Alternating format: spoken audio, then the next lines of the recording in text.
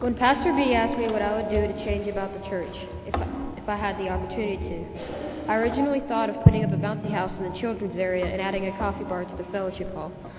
Then he told me that wasn't a very good idea. So he told me Ecclesiastes chapter 2, verses 18 through 19.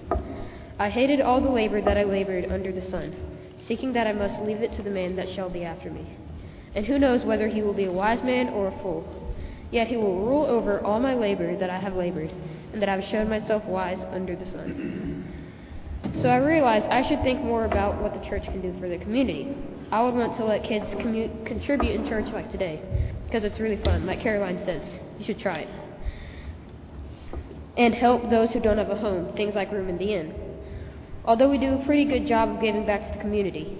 For example, every Sunday night, Rock does projects that always give back to the community and never keep for ourselves.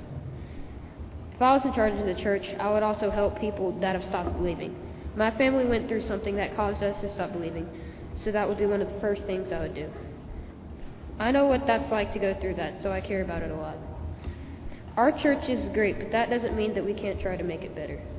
And we don't have to wait to do that either. The question we need to be asking ourselves is, if this church ended tomorrow, would it impact the community?